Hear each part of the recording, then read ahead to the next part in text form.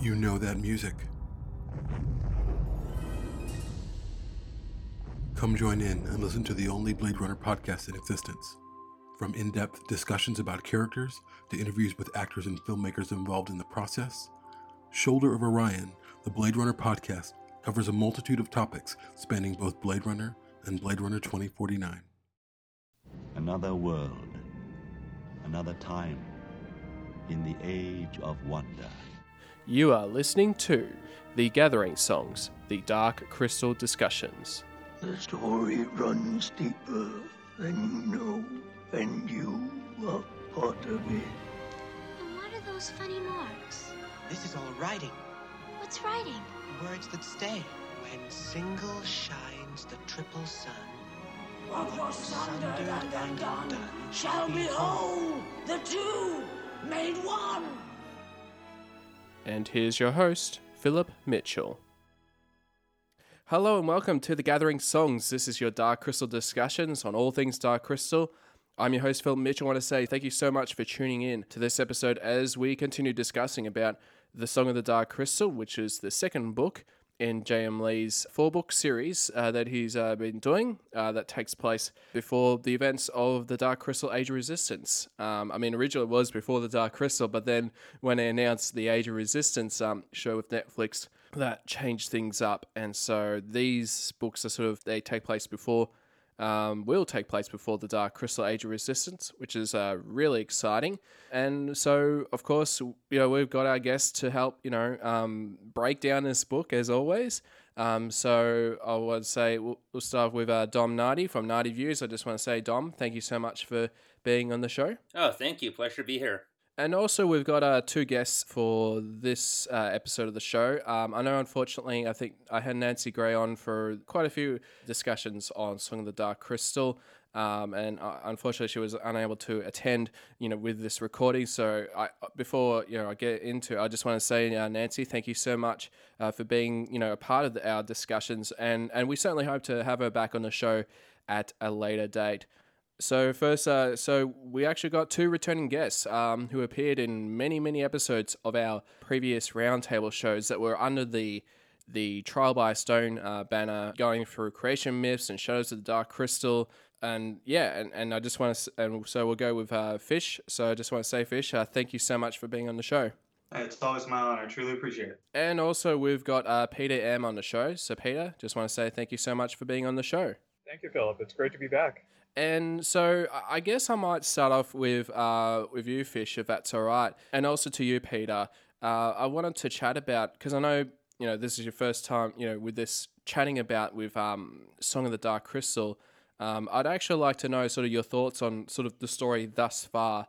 I mean, obviously today we're going to cover chapters 13 onwards, but I'd actually be curious to know what your thoughts have been from the start of the book to where they are at the end of chapter 12. So I'll start off with you, Fish, if that's all right. Sure, yeah, absolutely. So I've been a little bit of a well-documented skeptic in our Facebook group, I think, about all things Dark Crystal and the future and whatnot. But I've got to say, this book especially, even the first one, I think maybe I'm kind of getting more used to the direction some things are going and some of the writing and whatnot. And this book's really exciting me as far as getting to flesh out some of the history, basically, of like the Gelfling clans and things like that. I'm really loving what I'm reading as far as the tone. It's feeling very much like a Dark Crystal, and that's a hard thing to capture, I think, because it's hard to even put a value on it and say, oh, here's what the Dark Crystal tone is. Like, it's even hard to measure it. So I think J.M. Lee's doing a great job with these books as far as really getting to fleshing out some of the history of what we like. And where he's going with the tone. I really like it. Yeah, absolutely. Yeah, it's interesting the direction that they've been going with this books, and I can't wait to see what he does more, in future books. I mean, we've got books 3, I think, Tides of the Dark Crystal, which is coming out in Christmas of 2018. So, which is very exciting. That we're actually going to get a Dark Crystal book this year. I mean, I know there was a lot of rumors, I guess, if it wasn't going to come out this year at all, whether it was because of delays, with Age of Resistance and sort of tying it all up, at the same time and whatnot. So, which is really cool. And Peter, I also like to ask you the same question, sort of your thoughts with Song of the Dark Crystal thus far? I'm with Fish on it. I'm loving what I'm reading. If I had to choose just one word to describe it, I'd say smooth. It's lovely. It's like the perfect tea. Everything's blended together and you just want to keep sipping. So I just really enjoy the fact that nothing's shocking me. It's like, oh, that's interesting, or wow, hey, that's a great, great reveal. And that's the kind of reading I love because it folds you into the story. It just doesn't dump you in the middle of it and go, here you go, here's everything, in 3 chapters, and we're off again in a new direction. So I've been really enjoying just the wonderfully crafted composition that J.M. Lee's put together that really embraces the reader and leads you not so much by the hand as much by the shoulder, just kind of journeys along with you as the story goes. It's just beautiful. It really does capture the spirit of the Dark Crystal. Yeah, absolutely, yeah. And so I guess, we will start with chapter 13 with Song of the Dark Crystal. Of course, in chapter 13, they there's sort of a bit of a fight, I guess, with Gurjin, who's sort of left and gone back to Sog to heal up with his with his mother that is there, and of course Naya and Tavro decide to go to Hurrah. Though at the time they'll sort of probably go to the Grotton Caves, to find out about this Furka. And of course, Tavro is sort of a bit angry about why Gurjin has left to go to Sog. And it's also a nice thing, I think, with Naya, she sort of talks back and she sort of states that, that she's the leader now and, that they're going to the caves to find the Furka. And of course, she did a bit of a deal with Tavra that sort of, regardless of the outcome, they're going to go to Hurrah anyway. So it's sort of like, hey, let's take this, different path and hopefully find what they're looking for to be able to spread the word to the Gelflings about what the Skeksis have been doing. And so in that chapter, they also go to the caves and, to try and find, this magic Furka. And they walk along, I think, to the beach and head to the entrance of the caves of Grot and seeing the sigil of the bat. I think it's a holobat, I believe it's what it's called. So that belongs to the Grotton clan. I think that, again, with the whole sort of world building thing that I sort of like, that especially in the glossary, how all the appendix at the end of the books where they sort of give you a bit of information about the Gelfling clans and how each Gelfling has their own sigil animal, so to speak. So it's kind of cool to sort of to have that, and of course for any readers, so there's like an appendix at the end of Song of the Dark Crystal, and they describe the Grotton clan as a mysterious, secretive breed who dwelled in perpetual darkness in the caves of Grot. Generations in the shadows left them with an extreme sensitivity to light, and solid black eyes that could see in the dark, and large ears to make out even the faintest of echoes. The Grotton clan is said to number less than 36 Gelfling, and their lifespan was said to be unheard of, lasting 3 to 4 times as long as other Gelfling. So yeah, I mean, there are a clan that, there's actually not many of them. I believe there are only 37 Grotton Gelflings that exist, as we find out later on. So yeah, I thought that's sort of really interesting about that, and as we sort of get to learn more about the Grotton clan later in further chapters, yeah.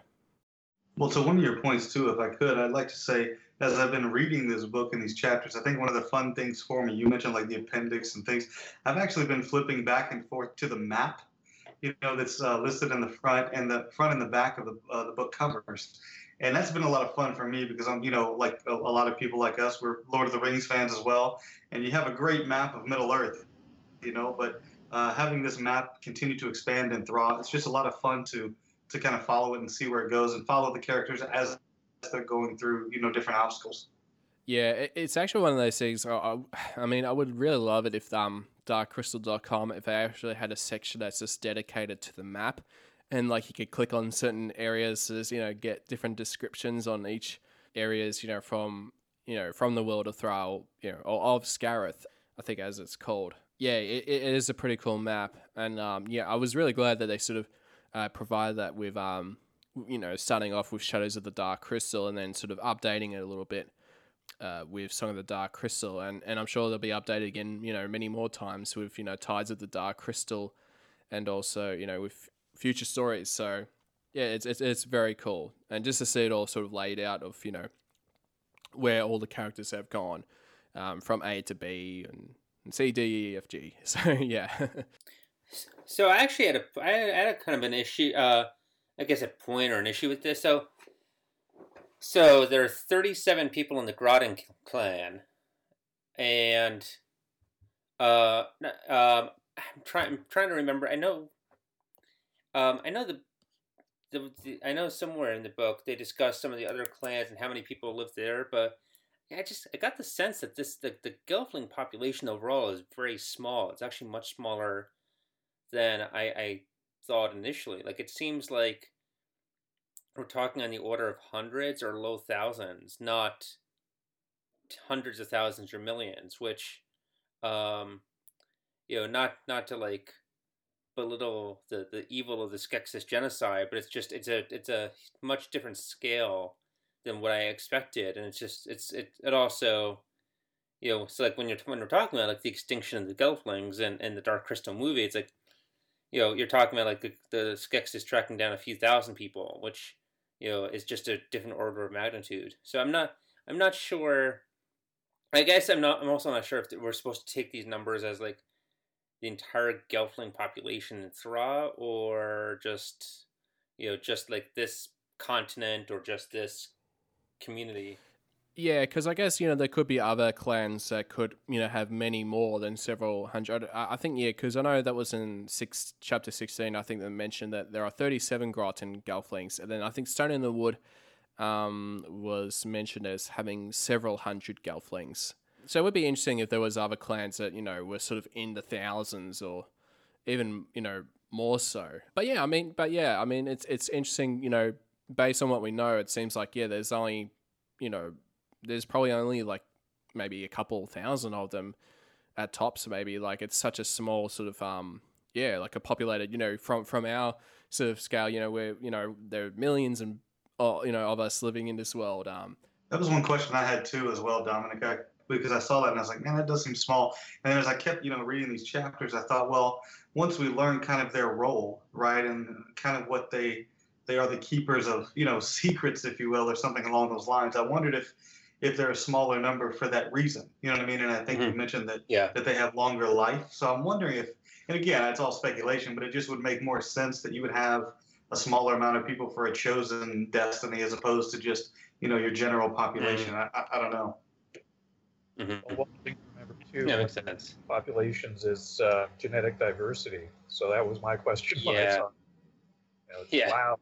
Not great for future generations. Yeah, that came to mind as well, but I wasn't sure how far down that road to go, because then you're talking about, potentially having Gelflings marry Gelflings who are related to them, and that's probably not a discussion we want to go towards. Yeah, but it is sort of interesting, to think about those things, and I guess, it'll be more interesting. Once our Major Resistance comes out, I think, hopefully, probably with that show, we'll definitely get to see sort of the scale of the Gelflings, of how many there are, with each clan and that sort of thing. So, yeah, I'd be very curious to see how that all sort of plays out, yeah. And so, in chapter 14, the characters of Naya, Tavra, Kylan, they walk through the caves, and then this is a point where they see the Dream Etchers, and sort of the story behind it is each clan sort of I think it was something they were talking about it, that each clan believes that they were sort of the heart of Thra. It just made me think of whether there was like some kind of contest or even a bit of rivalry amongst themselves, with trying to be favored, by Olgra to be like, we're the heart of Thra, and we're the heart of Thra, and that sort of thing. That was sort of something that sort of came to my mind about that. And as usual, they sort of continue on and, going through the caves And suddenly they hear the voices of the Grot and Gelfling. And of course, in this chapter, we also got an illustration from Corey Godby, as always, as we got an image of a Grot and Gelfling who is Amri, that we get introduced in the next chapters and beyond with Amri, yeah. And so, yeah, I mean, this is a part where, we're up to chapter 15. Yeah, and so, yeah, we find out, with the voices that, that it's a Grot and Gelfling boy who sort of helps to show them the way in the caves, because obviously it's really dark and only the Groton can really see with their dark eyes. And this is where we get some details about with the Caves of Grot, that it's called the Domrock place, so referred to as Place in Shadows. And of course, as I mentioned before, the boy's name is Amri. And they go to see the Mordra Argot, who's sort of described as the Shadow Bender, which I thought that was kind of an interesting sort of name of, exactly sort of, what, a Shadow Bender does. Well, that's one thing I was going to say about this whole scene, and like even in the caves themselves, like chapter 14, like I thought it was very well written, and you kind of set the scene, which I think is what you need to do if you're going to take this, their fear or this moment seriously. And I love as they're reading the etchings, the one of them that they highlight is, "May all light, not true, be swallowed by darkness."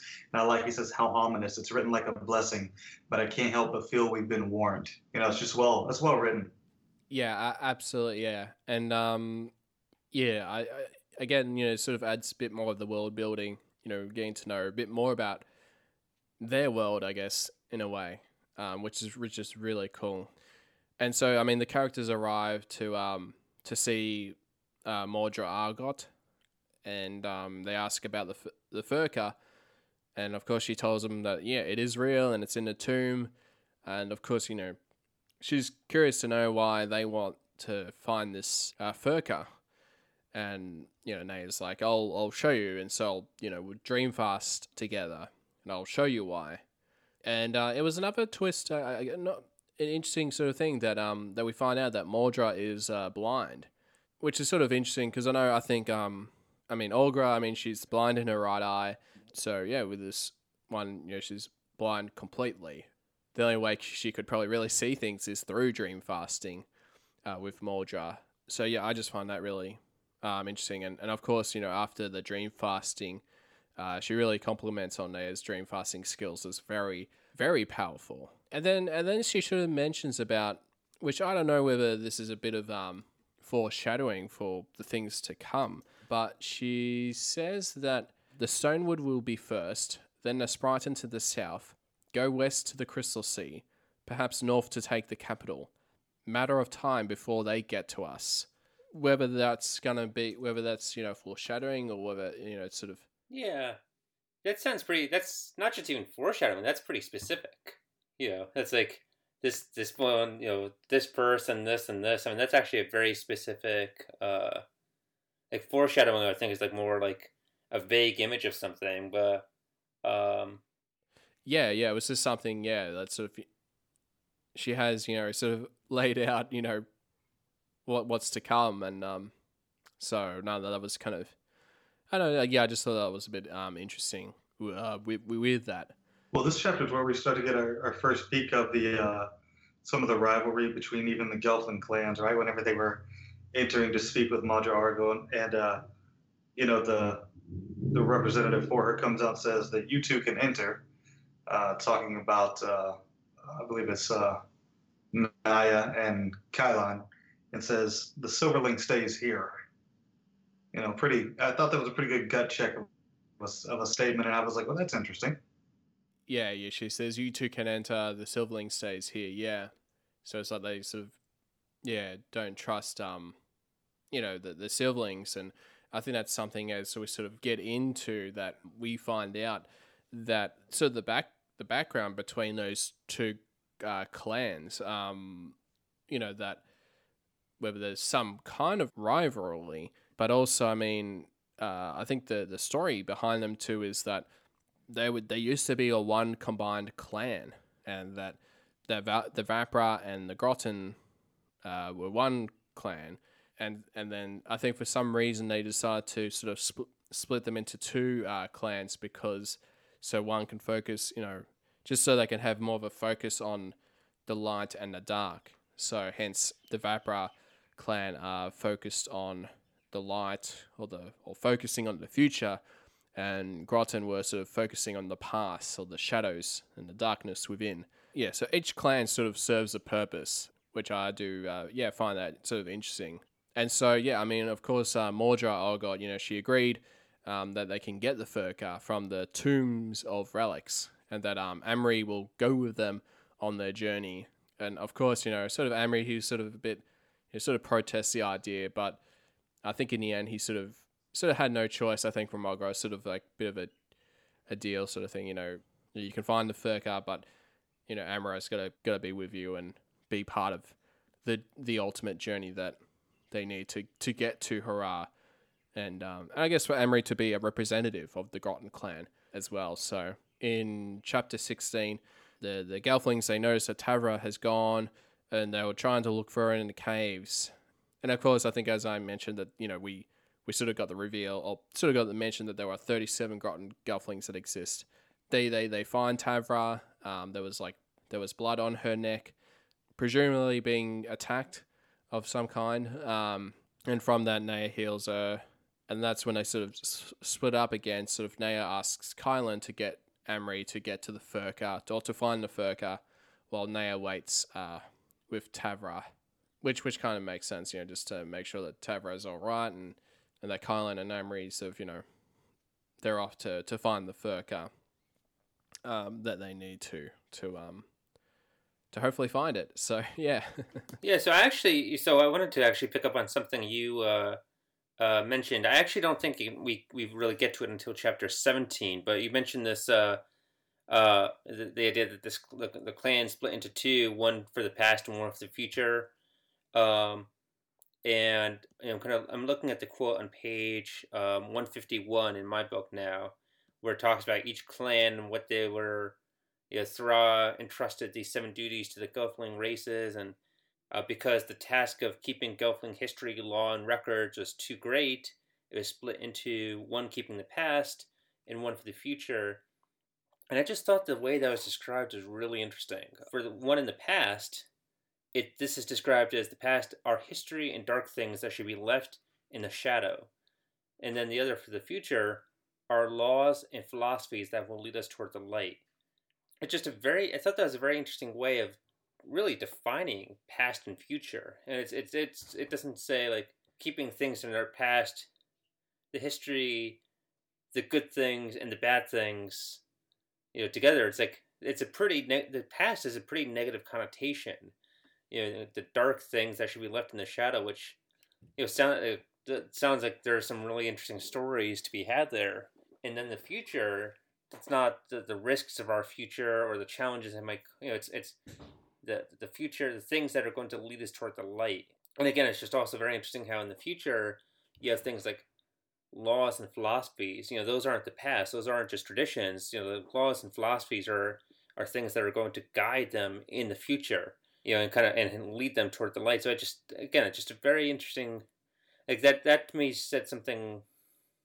I'm not sure I know what exactly it's saying, but the Gelflings, but it's indicating a somewhat different way of thinking. That they're maybe not looking at the past and the future quite like humans, or maybe they're just not. Nostalgia isn't as big a problem for them. Yeah, because it was sort of interesting, to get more of those details about that, and whether there might be something where if later stories, we don't know. We presume with the Gelflings that they all sort of got wiped out with the Skeksis, but of course, as we know from the Power of the Dark Crystal, it seems like Jin and Kira were able to find these other Gelflings somewhere else to be able to continue on. With the Gelflings sort of being a part of the world. And it will be actually interesting if whether this is something that the Vapra, looking towards, the future, whether they sort of find a way to sort of, for some of them to escape from the Skeksis, like in Age of Resistance or, you know, whatever future story that sort of covers that storyline. Let me ask just kind of a silly question maybe, but when you all read this, and I like the way Dominic that you phrased all that. So when you read it, do you think this is something that maybe an author does sometimes just out of like, oh, that's the juxtaposition of dark and light, and that's kind of obviously one of the major themes of the Dark Crystal. You think it's on purpose, you know, or do you think it's like do you think he has deeper thoughts like, oh, we're gonna get to the darker past of the Gelflings one day, this will be a perfect setup? Because if it's just by nature, it's kind of like a Rogue One moment. You know what I mean? Where you just mention it offhand way. Oh, there was a little mission over here to come get some information, and then it turns into the Star Wars or Rogue One to a movie. Do you think it's like that, or what do y'all think? Especially in fantasy, but not exclusively in fantasy. I think a lot of authors were influenced by Tolkien. And Tolkien had what a lot of Tolkien scholars call the illusion of depth, where he was very good at name dropping, suggesting that there was a history beyond what we're seeing on the page, that Middle-earth is a real living place. And we now know, readers when the Lord of the Rings first came out, readers didn't know about the Silmarillion. We now know that Tolkien actually did have this backstory for the Middle-earth, which is one of the reasons why he was able to name drop things like the Beren and Luthien poem in Lord of the Rings, and readers back then didn't know that the Beren and Luthien story actually existed somewhere. I don't think most fantasy authors do that, but I think they strive, and they don't have. I don't think most fantasy authors have that backstory already written out somewhere, but I think they do strive for that illusion of depth. They do consciously try to evoke a sense of history to the world and say, yeah, maybe there's a story here that happened years ago. We're not getting into that story, but it exists. It's something in this world. So it's a very common tool in fantasy writing. And I don't know if J.M. Lee was what he was personally thinking when he wrote this, but I'd be kind of surprised if this weren't deliberate in some way. Well, at least to leave the door open, right? I mean, I'm assuming that Jim Henson Company with this franchise is looking for open doors, right, to keep expanding. But I don't know, Peter, what do you think, man? Well, you're quite right in that dark and light are a common theme, but it really depends what the author wants to do with it. Theme tends to emerge organically from a story, at least when it's not being designed from the ground up. Now, I can't speak for J.M. Lee, so this may be indicative that he's got a bigger plan already for this. So, having been, writing as long as he has, and myself writing not nearly as long, it's a difficult thing to pick out a theme without seeing the whole part of the story. So the nice thing about this is we're allowed to make our own interpretations, and from what I can see, the Gelfling are not leaning too heavily on their past. So they've buried it, and they think that it's important to reference it, but not to live it. If so, then we'd see a balance between the Groton clan and the Vapra. They'd have just as many members, it'd be just as vibrant. But we're seeing almost like they're intentionally forgetting it. And that can be perhaps an indicator that that's a danger, at least to the reader. And it's something that the Gelfling haven't realized yet. Yeah, I think it's sort of really interesting. With all that sort of, whether we'll get some of that story, like in future stories, with the Dark Crystal. So no, it would be kind of cool, like if they sort of go further deep in sort of telling how how those two clans, when they became one and how they split up, and I think that's sort of a really interesting story to tell. Yeah, that is for certain, for sure. And so yeah, I mean, so we're up to chapter 17, and of course, they all go to for half a day's journey to the Tomb of Relics. And, this is a part where they're sort of, looking for this, this Furcar, which is inside described as is inside a wooden box with a bellbird on it. And the place with the Tomb of Relics is a place where mysterious and powerful objects are kept, as it was described. And it sort of made me thought about with Olga, she has these, these shards, the crystal, that she sort of kept in her observatory, and made me thought why, if this was something that, why she didn't, give possibly give the shards, to the Groton clan, because I would imagine the shards being as sort of powerful objects that would be worthy of being with the Groton clan. Yeah, it was just something I just had in mind about that. Yeah. So I have to say that I got really excited when I read about the relics. I love when the characters' stories dive into, here's something interesting from the past that's been preserved. And it's that discovery of a treasure, of something, it can be, an info dump, but I'm still all for it, because you get to learn about the past, what happened before, your knowledge is expanded. And who doesn't like looking through treasure? Yeah, it's always fun. Yeah, I was just trying to read up about it. So yeah, it's described. I think Amory says that it is a place where mysterious and powerful objects are kept, so they aren't lost to time and the elements. Even Mother Olgra has come here with items for us to keep safe. My people were charged with protecting it, this place, and a sanctuary to the north. Having all this treasure that sort of is with the Groton clan to protect. Again, these are sort of treasures, I guess, or from the past. So of course it made sense, for the Groton clan to sort of be the protectors of that, as that's what they focus on. Yeah, again, they're still, searching for the Furka. I think as we sort of get into, chapter 18. Hey, Philip, sorry, I wanted to kind of question point on this, actually, because you asked why maybe Augur didn't take the shards to this the storehouse, and this might be a dumb question, but does Augur view the shard as a treasure? I mean, I know that might sound silly, given that we know what happens to the shard in the movie and how important it is. Every time I watch the movie, I'm struck by how Augur treats the treasure. When Jen goes to see her, and how Augur treats the shard. When Jen goes to see her, she has this box of shards, and she's like, "Yeah, I have some junk here. If you want to look through it, here you go." And she dumps them all, and he looks through them. She doesn't do anything, and she doesn't. She's not treating them as reverential items or tools that are going to save the world one day. She's just like, yeah, I have some junk here that maybe what we're looking for isn't here, but she doesn't seem too confident about that. So I'm wondering if that's just part of the reason why she maybe didn't take it to this place, is that she didn't view it that way. I think it's either possibly that, or even that maybe she doesn't trust anybody else with that task. Now, I think you've hit you've hit the nail on the head in some degree there with, how she, like the evolution of Augur, right? I mean, because she's as old as time itself on Thra. And I think that, we see in creation myths, whenever the crystal is shattered and, she's searching with Ronnet for, however long, to find as many shards as they can to think, which one is the shard. And I wonder if, like, over time, she's kind of reached a sense of kind of like hopelessness or something, because, whenever she talks to Jen, she says things like, "and begin all the same." I think it's like, whatever, dude. Like, yeah. Here's some shards. Knock yourself out, right? Like, go get them.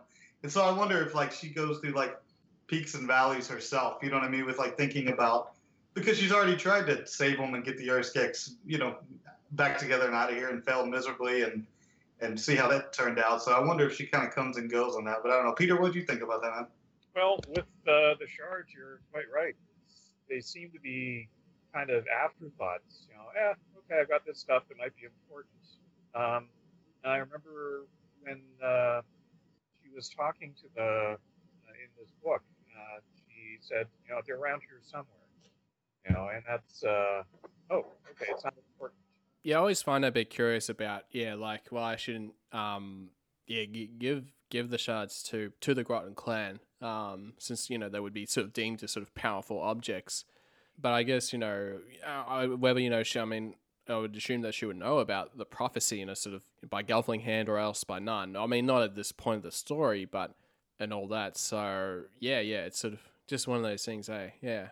So, in chapter 18, we actually get introduced to a new mystic that we haven't seen, called Early. I think that's how Early. It's almost like Early, Ulii.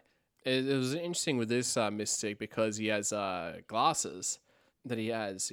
That was in one of the illustrations. I think that Corey does in chapter 18 of that. So because we never seen we never seen mystics with glasses. I don't think, to my knowledge. And it was just like interesting sort of just to make them sit apart from each other.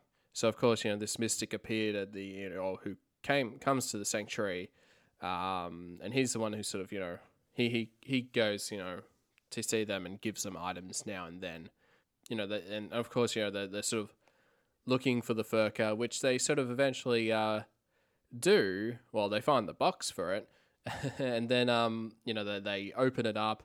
They actually find out that the Furka is actually smashed into 1,000 pieces, as they describe that. Yeah, it was like long lost, or that their mission is lost to some degree. I think that'll be sort of interesting. How we find out how it was destroyed.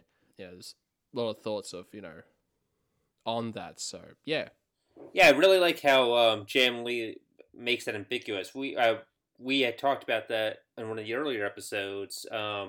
In another incident where he does a good job leaving the reader uncertain, and I think he points to one direction, but it's very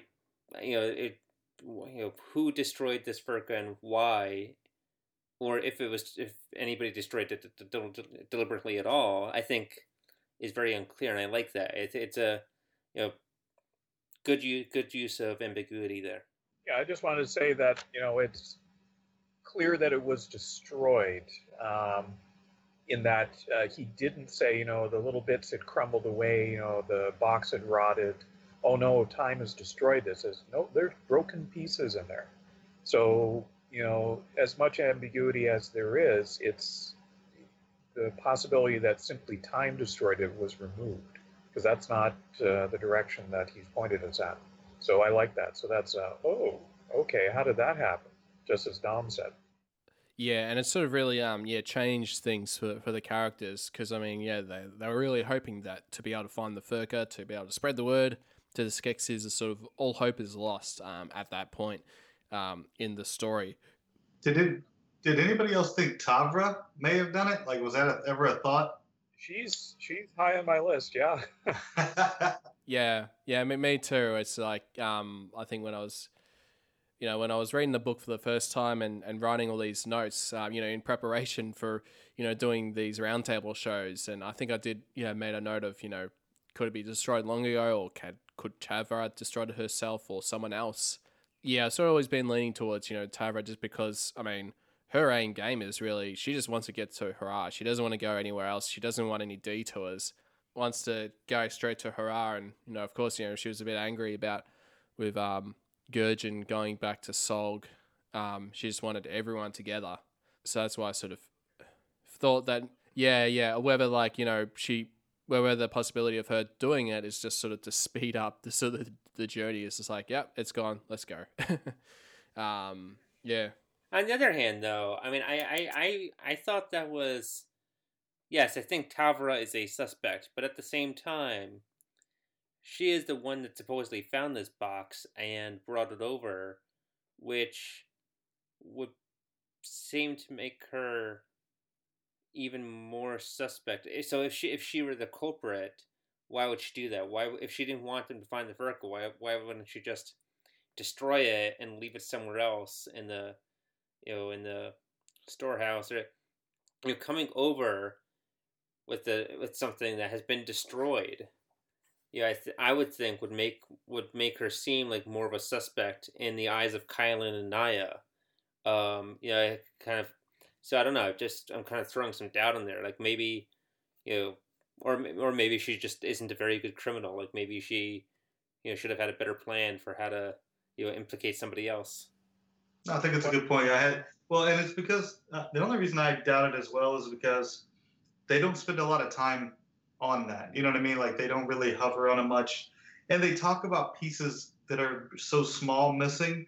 This is the only part that kind of threw me as far as off the path of Tavra, is that there were pieces so small that it couldn't even be mended missing. And I'm like, would you even have time to do that? Like, or did you just chuck it against a wall? You know, it's all up for debate, obviously. And so from there forth, they in chapter 19, they sort of they all just start to head off as they trying to work out a way.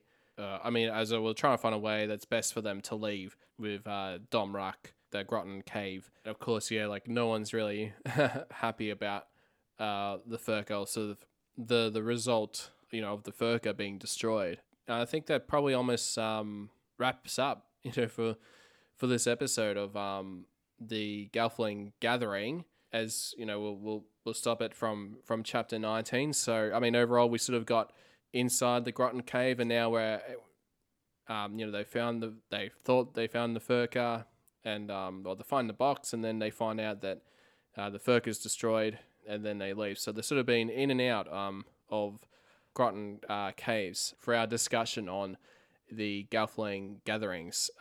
So I just wanted to say, everyone, thank you so much for being on the show. We're chatting about with Song of the Dark Crystal. I'll start with yourself, Dom Nardi. I wanted to know how listeners can find out more about your work. And, in addition to other things I do in my life, I have my blog, Nardi Views, and I also occasionally tweet on Twitter at Nardi Views.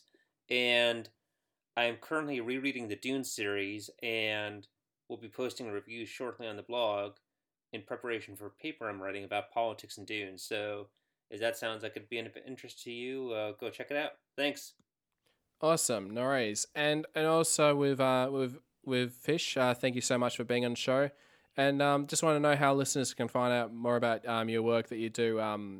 Because I know you do a couple of things with Fish Rocks Music and a couple other things as well. So yeah, be interested to know how listeners can find out. Yeah.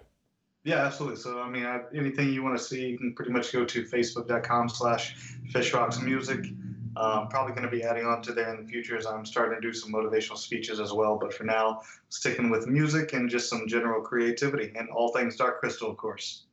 Yeah, of course. With Dreamfast in the Dark Crystal experience, that myself and pretty much a lot of us are on that group as well. That you can chase us up on that group as well. And what about yourself, Peter? I just want to say thank you so much for being on the show. I just want to know how people can find out more about your work, because obviously you're writing a book series at the moment. Is that the case? Yeah.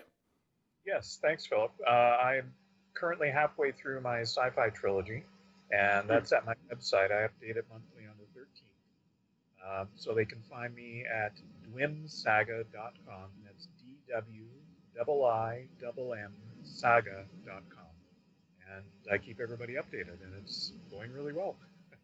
And that's fantastic. And I'm very looking forward to all the updates with the with your sci-fi trilogy, and and of course I'll put all those links in the show notes. So I guess just want to say once again, thank you so much for being on this episode of the Gathering Songs, and we'll certainly be doing a lot more discussions in the future with Song of the Dark Crystal. Sounds great. Sounds great. Thanks again. Thanks for having me. You've already taken too long, Gelfling. Hurry! At last the crystal calls. It is time to return to the castle. The crystal calls! To the crystal chamber!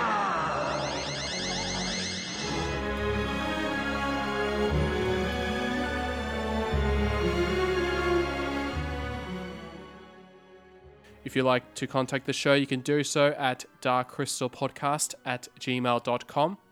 To find us on Facebook, you can do so at facebook.com/darkcrystalpodcast.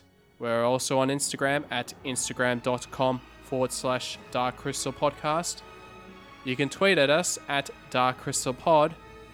Also, if you get a chance to review the show, whether on iTunes or Facebook, that'll be fantastic as well, as that'll boost the rankings. Thank you all so much, and come back next month for more The Gathering Songs.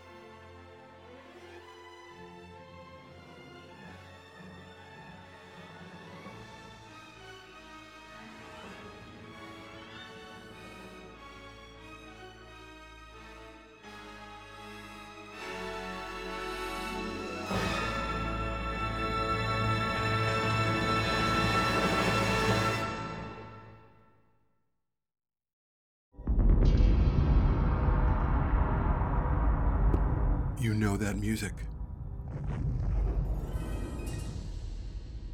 Come join in and listen to the only Blade Runner podcast in existence. From in-depth discussions about characters to interviews with actors and filmmakers involved in the process, Shoulder of Orion, the Blade Runner podcast, covers a multitude of topics spanning both Blade Runner and Blade Runner 2049.